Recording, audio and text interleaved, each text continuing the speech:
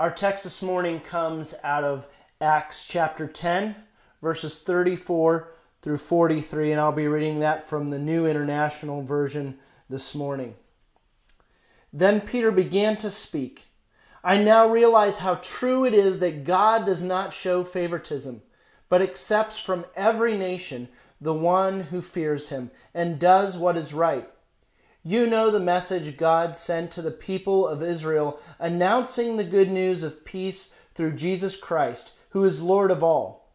You know what has happened throughout the province of Judea, beginning in Galilee after the baptism that John preached, how God anointed Jesus of Nazareth with the Holy Spirit and power, and how he went around doing good and healing all who were under the power of the devil, because God was with him.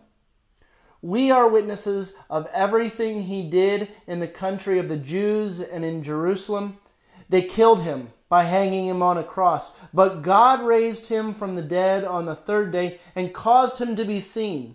He was not seen by all the people, but by witnesses whom God had already chosen, by us who ate and drank with him after he rose from the dead. He commanded us to preach to the people and to testify that he is the one whom God appointed as judge of the living and the dead. All the prophets testify about him that everyone who believes in him receives forgiveness of sin through his name. May the Lord add his blessing to the reading of his word. Would you pray with me?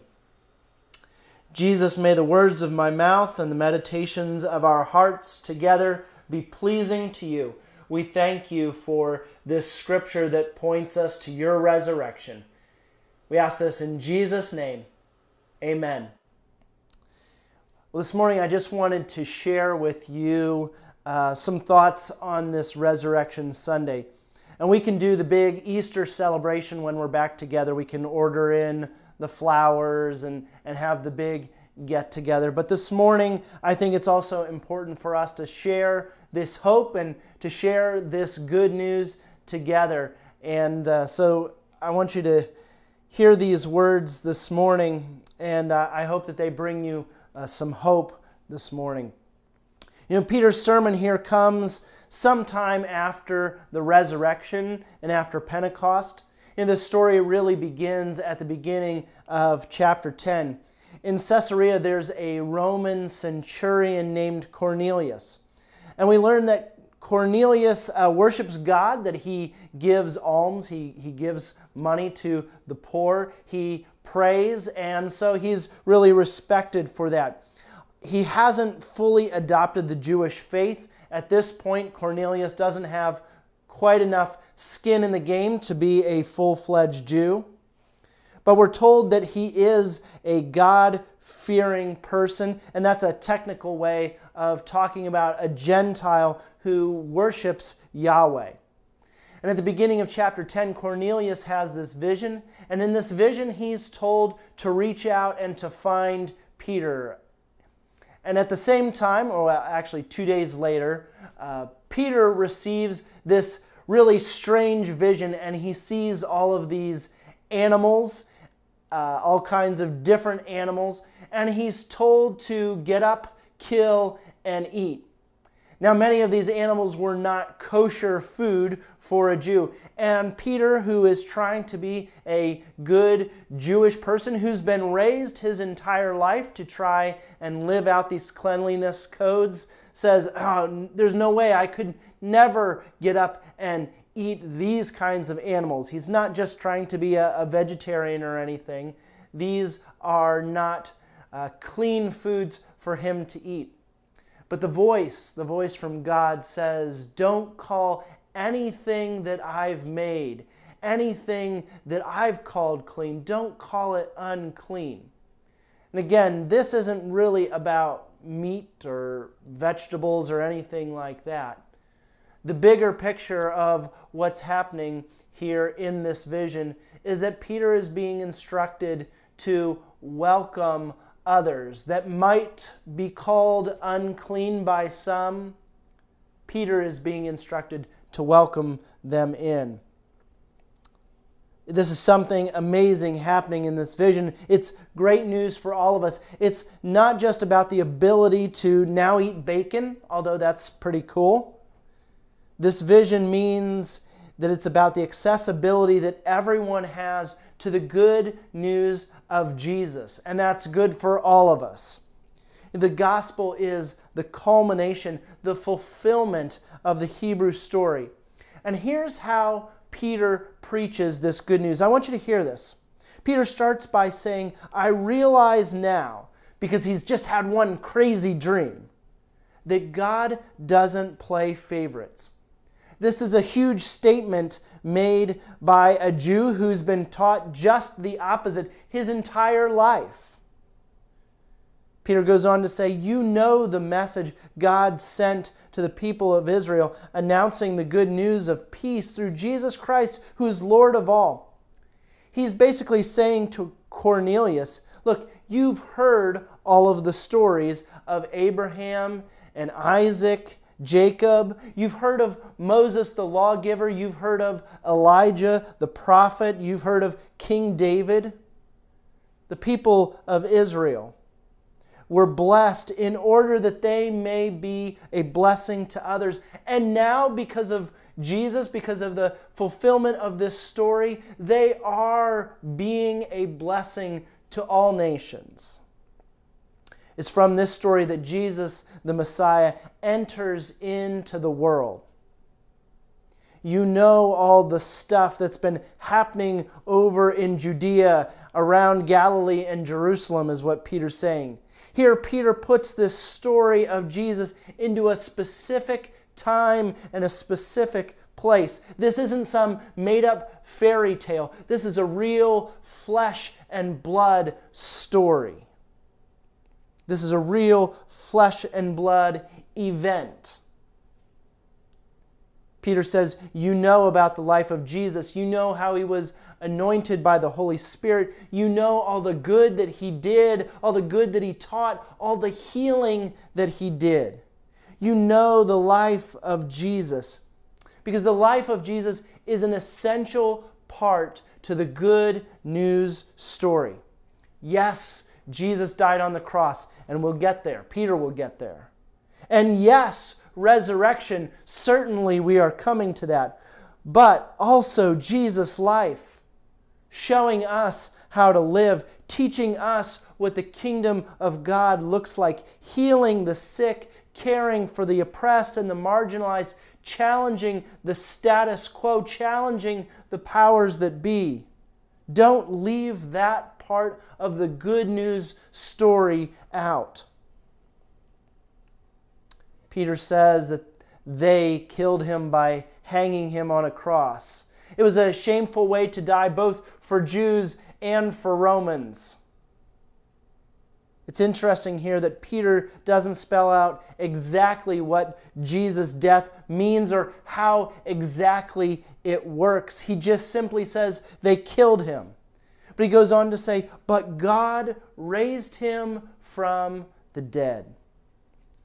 Peter says that chosen witnesses experienced Jesus risen and alive. They saw him. They ate with him. They drank with him. They sensed him with all of their being. They were close enough to smell him, close enough to touch him, to put their hands and to see the wounds, to see the wounds in his side. You know, one of the amazing things is that these witnesses include women as the first witnesses. In the first century world, these aren't credible witnesses. Sorry, ladies. One of the reasons why Peter and John have to go see for themselves is because they've been told by Mary. But the gospel plays no favorites. That's part of what's happening in this whole story. And so the witness of the women is a powerful statement of the welcoming nature of the good news. These witnesses then eat and drink with Jesus. They sense his body in every way. And then Peter says, And we were told to go and preach and testify that Jesus has been appointed as judge of the living and the dead. Only someone who has conquered death can be judge over the living and the dead. Peter says that he was told to preach and to testify. That is, to bear witness to what he had seen and what he had heard and what he had experienced. He says, all the prophets testify. That whole story of Adam and Eve down through Abraham, Isaac and Jacob, Moses, Elijah, David, clear through Malachi is pointing towards Jesus. Everyone who believes in Him receives forgiveness of sins through His name. But hey, that's pretty good news for all of us. You know, Peter was told to preach and to testify. He testified to what he had actually seen with his own eyes and what he had experienced in the flesh of Jesus. But we weren't there. We haven't heard Jesus' audible voice, at least I haven't. We haven't seen Him eat. We haven't had a drink with Him. We haven't been close enough to smell Jesus. But yet we have experienced the power of God in our lives.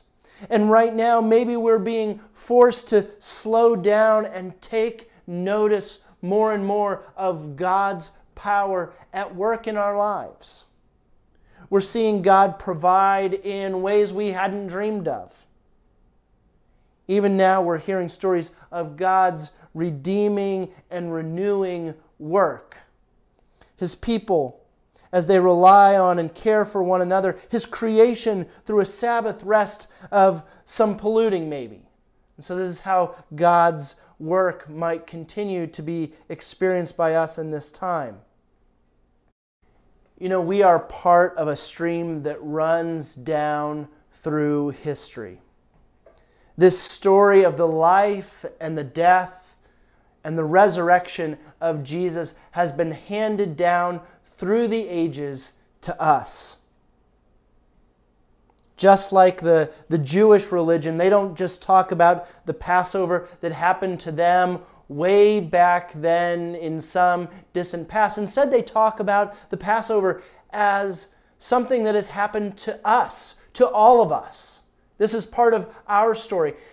That's a little bit how it is with us and the story of Jesus' life, of His death and His resurrection. This story has been handed down. And so we are part of a stream of witnesses that can give testimony to the risen Savior.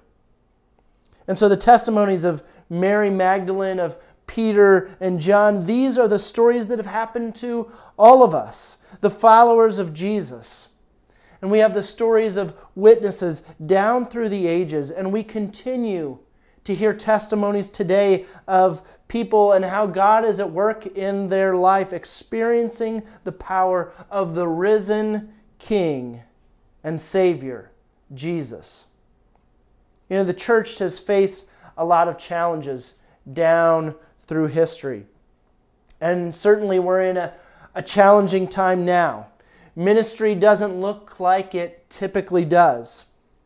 We are a service-oriented group of people that love to be with one another in the flesh. And so right now can be really hard for us. But this situation has provided some unique opportunities for us to reach out to people in different ways. And for some of us, it's been that forced sabbatical, that forced time of rest. It's provided different ways for us to connect, maybe provided a chance for us to reflect on what's essential to our faith and essential to our life. So how can we continue to be witnesses of the resurrection? How can we continue to share the love of Jesus? How can we testify to what Jesus has done in our own lives? How can we share that good news with people around us, even right now? How can we at Spring Creek Church of the Brethren continue to be a witness in the greater Hershey area? How can we serve and love those around us? We need to be creative. We need to have a little bit of imagination in different ways right now. But my prayer for us this week is that the hope of the resurrection, the hope of new life, may continue to carry and sustain us, especially in this time.